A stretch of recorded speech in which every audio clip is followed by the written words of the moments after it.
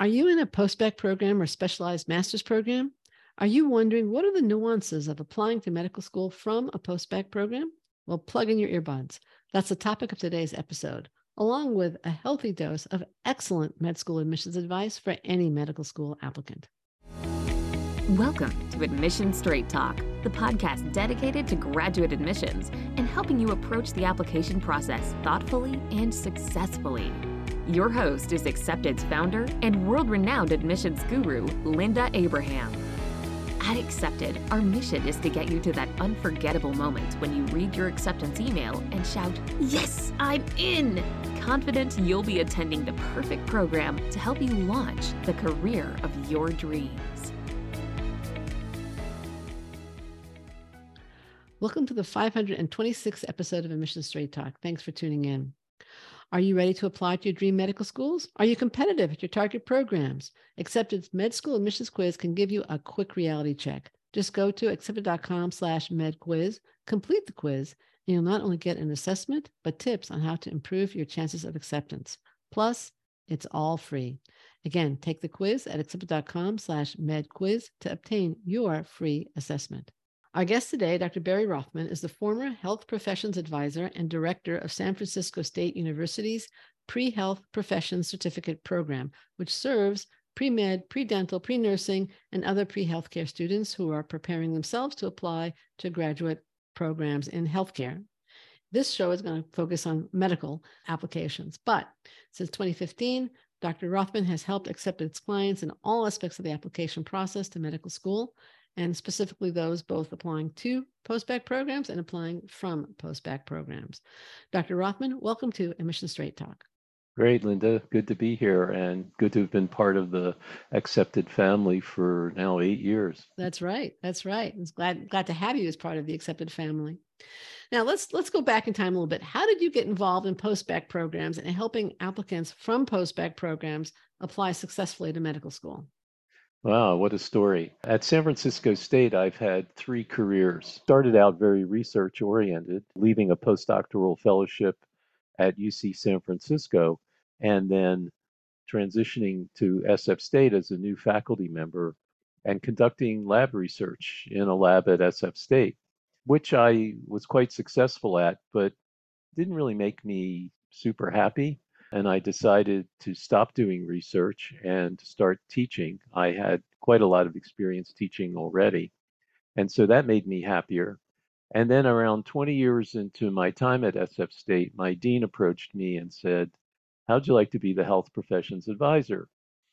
And I thought, sure, it'll be an easy thing, no big deal.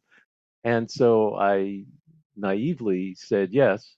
And it took over my life. I just loved doing it. I loved working with the students.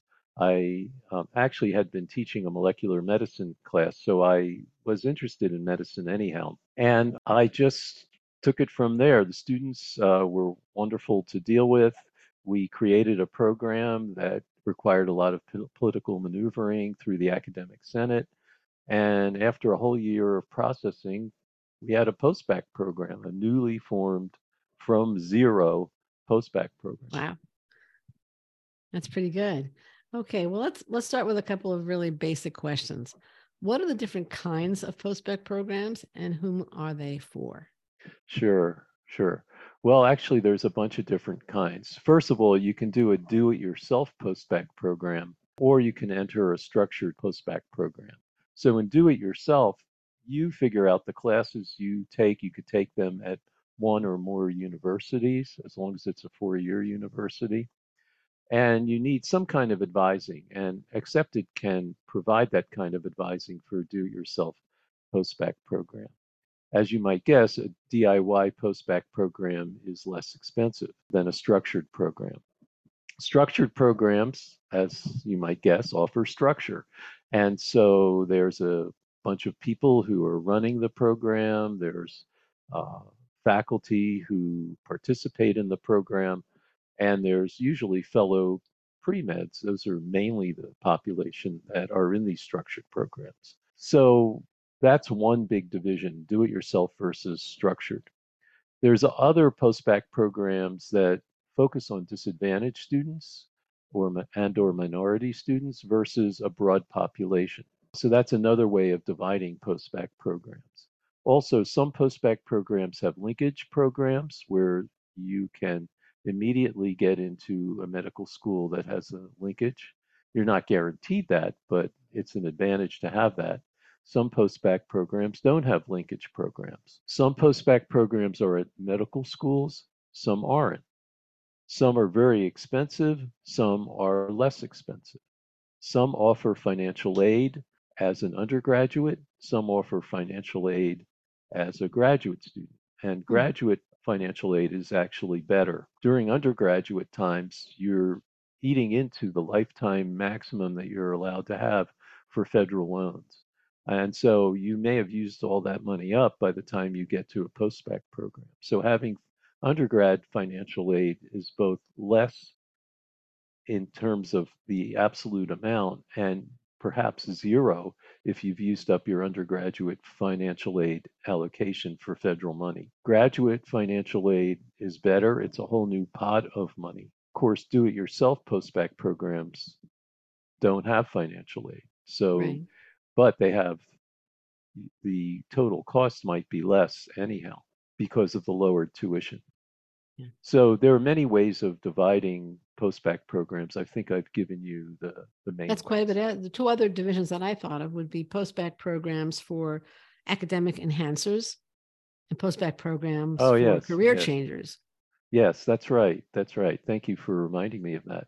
Right. So career changers are people who are starting out taking the academics for medical school. They haven't had any. So they may have been an international relations major or journalism major, et cetera, et cetera. And they have decided after being an undergrad that, gee, I want to become a physician. Many career changers are children of physicians who want to prove that they are making their decision independently of their parents. And so they often go into areas very different from medicine and often do quite well. But then they decide, gee, being a physician maybe isn't such a bad idea, and maybe I've proven my independence. And so then they'll go into a postbac program. So they are called career changers, and their curriculum is mostly prereqs for medical school, although they do need to take a few upper division electives as well. Academic enhancers, and there's vastly more academic enhancers than career changers. Academic enhancers, as you might guess from the name, need to improve their academic record. Many undergraduates start out having difficulty in their coursework, and science majors and math majors in particular have difficulty early on, and so their academic records improve, but perhaps if not enough, if it's still not strong enough by the time you graduate, then you might want to go into an academic enhancer postbac program. Also, academic enhancer programs are good for first-time applicants, and they can be particularly good for reapplicants as a way to show that you have made some serious steps in terms of improving your record. Right. That was quite an excellent overview. Thank you. And what about specialized master's programs? If you finish a postbac program, you don't get an additional degree. You'll get a transcript, right? But what about specialized master's programs? How do they fit into this puzzle? Well, some postbac programs actually could give you a master's degree. Uh, Really? there's a blur between special masters and postbac. Okay. Uh, but the I guess, super special master's programs they're created to help people get into medical school. That's their job.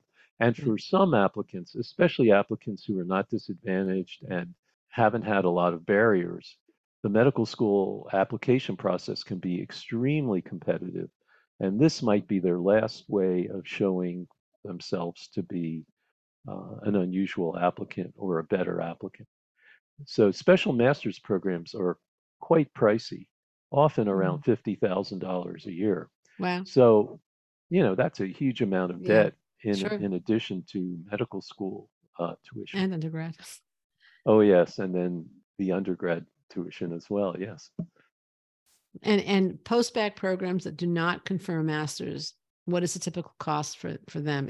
And I'm not talking on the structured postbac programs. Right, right. The one that I ran cost about $600 a unit. And so our students taking 12 units would pay $7,200, something like that in Yeah. a semester. So maybe $14,000 a year or something like that. That's a lot less than 50 $50,000. for sure. For Yes. sure. And many postbac programs have some kind of loans available.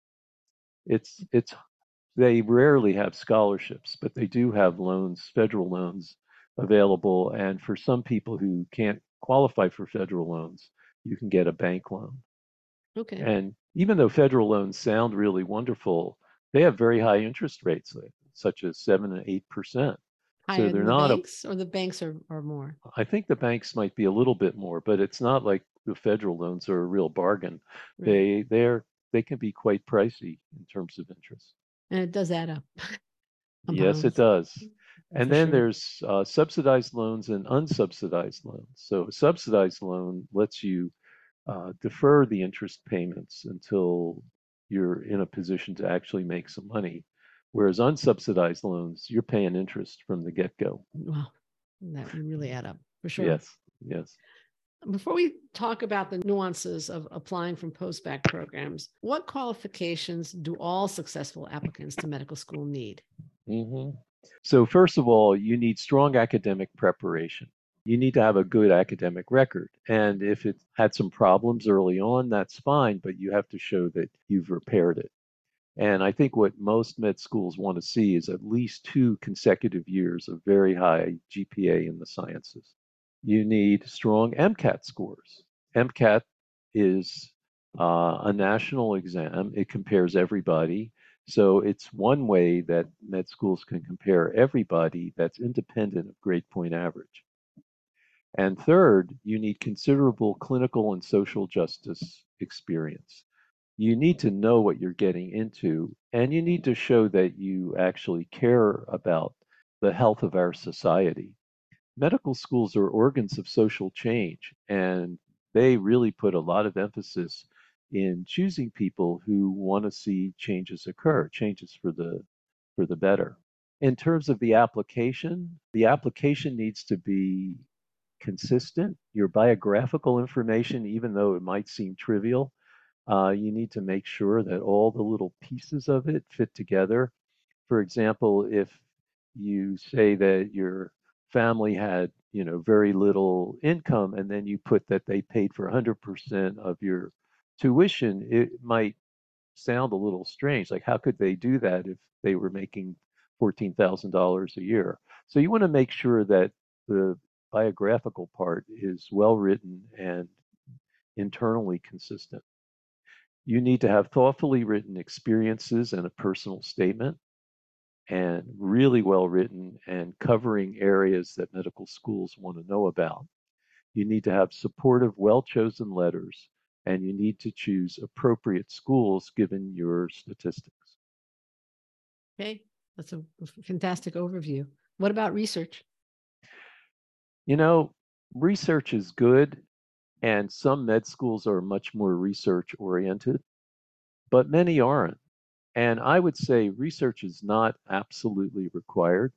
More of a And nice to have? it's nice to have, but to do it just because you're checking off a box, you probably make you miserable uh, doing it that way. I know I've done many, many years of research. It can be very tedious. And so you really need to be interested in it to do it. So I would say do research if you're interested in it. If you're not and you're just checking a box, maybe don't do it. Okay, that's pretty clear. So Yeah, there's yeah. two kinds of research, and maybe one kind is more appealing than the other.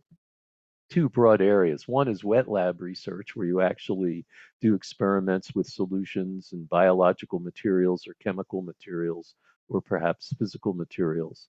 And the other is data oriented research, where you crunch numbers and everything's done on a computer. So they're very different, and one kind appeals to some people and the other kind to other people. What about clinical research? Yeah, oh, yeah, yeah. Mm. Thank you. Clinical research, of course, would be great. And many students, especially postbacks, can get jobs in medical schools or in universities where they're helping to manage clinical trials. So here in San Francisco, we're quite lucky that we have University of California, San Francisco, we have Stanford nearby, and we have UC Berkeley nearby, not a med school, Yeah. but the other two are med schools. And many undergraduates and postbacks can get jobs there. For the med school, they're a bargain because they can pay them modest amounts Oh, yeah. of money, and they get highly skilled people who are running these clinical trials. So yes, thank you for reminding me. Clinical research is also another way to go. Okay, great. What are the advantages of applying to medical school from a postbac program? Well, I think most postbac programs have good reputations with the medical schools. Okay. And so in a way, if you get the postbac programs imprimatur, then the med schools think that, well, you've probably been carefully selected and chosen and maybe tuned up to be a better applicant. You're in a program with other pre-meds, so the basis of comparison is a little different. They're not comparing you to every undergraduate. They're comparing you to a bunch of pre-meds. Right. So, To so pre-meds or to med students? Are postbac postbac programs. are postbac programs ever with like first year med students? Some are. So Mm-hmm. you if you're at a med school, obviously you can Yeah. in some postbac programs you can take classes with med students, and then that's a really good comparison because Yeah. they're actually comparing you to usually first year med students. So that's a huge advantage. Okay. Now, what are the challenges of applying to medical school from postbac programs? What are the difficulties, disadvantages? Well, some postbac programs can be rather competitive. When I designed my postbac program, since I was able to design it from zero, I wanted to emphasize Sure. cooperation, people getting along, and also having a broad population of students, both disadvantaged and highly resourced. So that was a real treat to do that. But some programs can be rather competitive and maybe not so good for you. As competitive as medical school is, at the end of the day, medicine is a cooperative venture, and learning how to cooperate is a wonderful skill. And so I would put emphasis on that. And in fact, not only cooperate, but mutually support each other. I think that's the way to go, and that's the way I designed my program. Sure. And so would you say that having had that teamwork exposure in a postbac program would be definitely an advantage, both as a human being and as a medical school applicant? Yes, yes. Right. And postbacks understand each other, understand the craziness of applying to medical school, and can support each other when family members are wondering what happened to you. Why are you so crazy this year? And it can be very stressful and it can leak out in unusual ways. Our postbac program actually went a long way to offer stress relief by having a psychotherapist involved and also stress handling tools. And if your postbac program doesn't offer that, it's really a good time in your life to develop the ability to handle stress because you're going to be entering a fairly stressful career. True. True. Most postbac programs, some are 2 years, but aren't most 1 year programs? Is that correct? Yes, yes. Career changers need 2 years. Right. It's really hard to it's crazy to do it in 1 year. I mean, it can be extremely stressful. I've seen some students do it though. They just dedicated themselves 110% to the whole academic endeavor. I've quoted you often when you say the fastest way to medical school often is slowly. Yes, slowly and carefully. Okay. And I don't say often. Okay. Period. Period. Period. All right. There's I'll no change. I'll correct myself next time I quote you. there's no quick fix. Right. It's such a labyrinthine process. to get it right, you really need to think about it over a long period of time and also make sure it really fits who you are. Is this Right. the career you want, or is it just you want to be an overachiever and look cool? You want to make sure you're actually choosing your career, any career, as long as it's consistent with who you are as a person. Right. Should students count, again, assuming they're in a 1-year postbac program, okay, not the career changer programs, should they basically count on taking a gap year after their postbac program just because of the way the application cycle works? Yeah, let Because me being get to particularly that true of in this. academic enhancers, I assume would be probably critical. Academic enhancers usually take a year. Mm-hmm. But then they That's need a per year. Then they need the grades from that year to apply. So they almost have to count on a gap year, don't they? right, right. It's hard to avoid the gap year unless there's a linkage program. Right. Right. But some academic enhancers need more time. We Yeah. had academic enhancers that took 2 years because their senior year academic record wasn't so good. And again, med schools want to see a minimum of 2 years of strong GPA. And we even had a few people there for 3 years. That's It what they was went fine. part-time, wasn't it? Yeah. Yes. Now, yeah, one thing I didn't discuss was that some postbac programs allow you to be part-time, and some absolutely insist you got to be full-time, don't get a job, you're here full-time. In our program, we were flexible because we knew a lot of our students did not get adequate financial aid just through federal loans, and so they had to work. Mm-hmm. Makes And it sense. was fine with us for them to be part-time. So they took longer. Okay. So yes, I'm a real proponent of gap years. It's a wonderful time to further enhance your record, to get more clinical experience, to think about what you're doing, develop your stress handling skills, and maybe even take some more coursework outside of the postbac program. Or in a different topic that just interests you. Yes, another topic that I think is really important for pre-meds is public health. And med schools really like seeing people who, well, if they have an MPH, that's wonderful, but have taken some public health coursework. So you understand the social dimension of healthcare, not just the molecular and cellular part of it. All right. Thank you. How is the post-bac GPA calculated in the GPA, the overall undergraduate GPA? I know graduate GPAs are kind of viewed differently. They're a little bit off the grid, but how about the post-bac program GPA in Mhm. an application? So the MD and DO applications have this matrix of GPA calculations. And so on the rows, they have freshman year, sophomore year, junior year, and senior year. So they can see trends through undergraduate. And then a completely separate row is postbac. And another separate row is graduate. So if you're in a master's program, it would go into graduate. If you're in a non-master's, it would go into postbac. But every course you take after you graduate, whether you're in a do-it-yourself or structured program, goes into that postbac bin. As long as it's not towards a master's. Right, right. Mhm. And that bin is divided into 3 or 4 different areas. For MD, it's BCPM, biology, chemistry, physics, and math.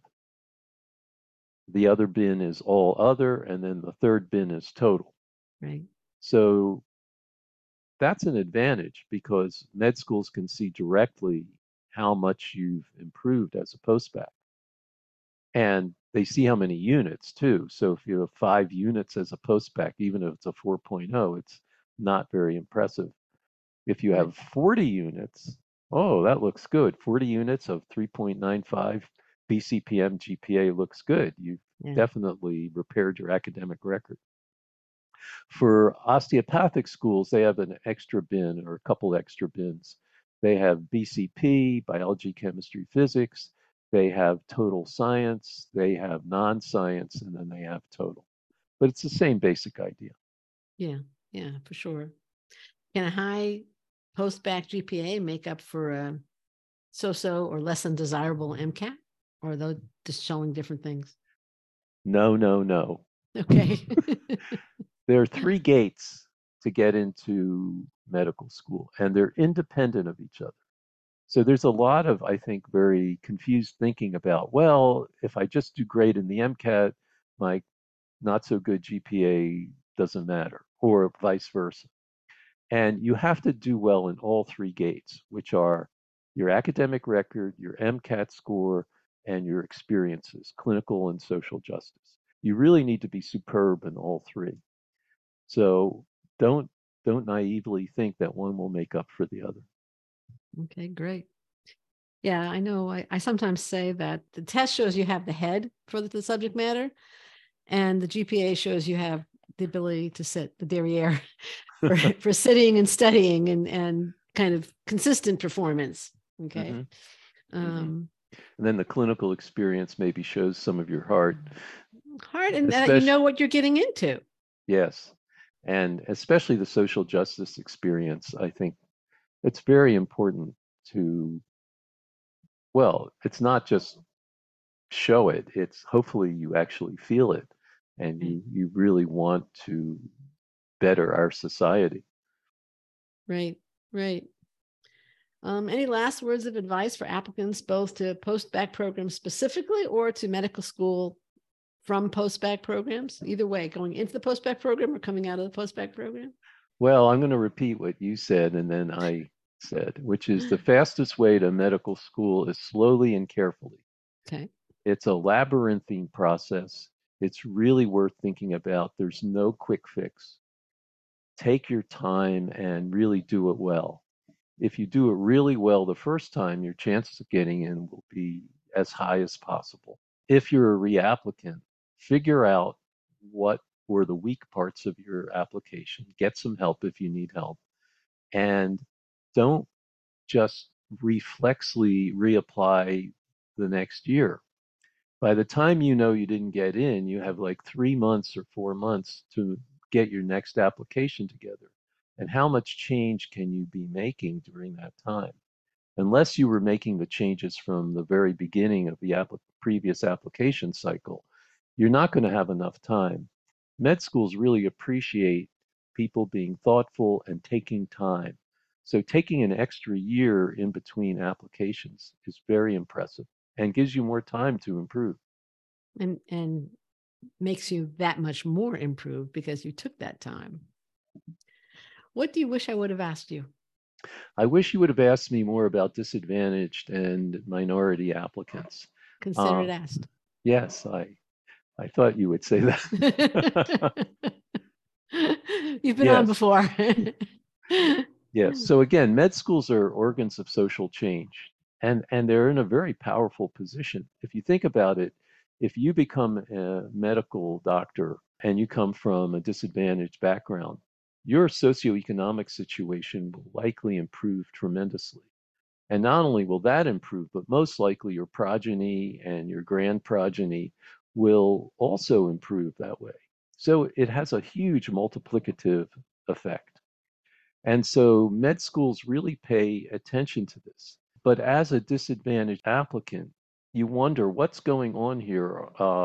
Are these people patronizing me? I mean, why are they making such a big deal out of disadvantages? And so I think it's important to realize that making a big deal out of disadvantages is is well meant and well thought about, although at times people maybe don't handle it. The programs don't handle it so well because they don't understand what it's like being disadvantaged and maybe coming from a minority background.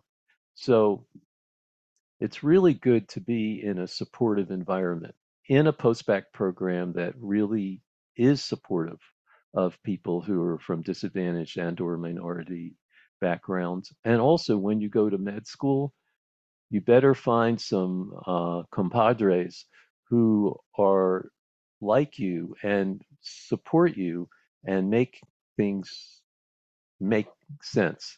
Because if you're a disadvantaged applicant and you wind up in a program that, let's say a med school that has 80% participants who are pretty well off, you might feel rather marginalized. And so it's really important to find people to bond with who will make you feel safe at your university. And that might be faculty and most likely fellow students as well. All right. Well, thank you very much. Dr. Rothman, thank you so much for joining me today. I really appreciate your insight and input. Listener, if you would like to learn more about Dr. Rothman or take advantage of his expertise in medical school and other healthcare admissions, postbac admissions, or applying to medical school from postbac, we're going to include links to his bio and contact me page in the show notes at accepted.com/526. Listener, thank you too for joining Dr. Barry Rothman and me for our 526th episode. If you find the show worthwhile, I have a suggestion for you. Subscribe. That way you won't miss any of our future shows, whether with admissions directors, writing experts, test prep pros, fantastic admissions consultants, or alumni doing great things. You can find subscribe links in the show notes at, you guessed it, accepted.com/526. And a last reminder, take the med school admissions quiz, see if you are ready to apply, and learn what you need to do to improve your chances of acceptance. Take the quiz at accepted.com/medquiz today. Thanks again for coming. This is Linda Abraham, and I'll talk to you again next week.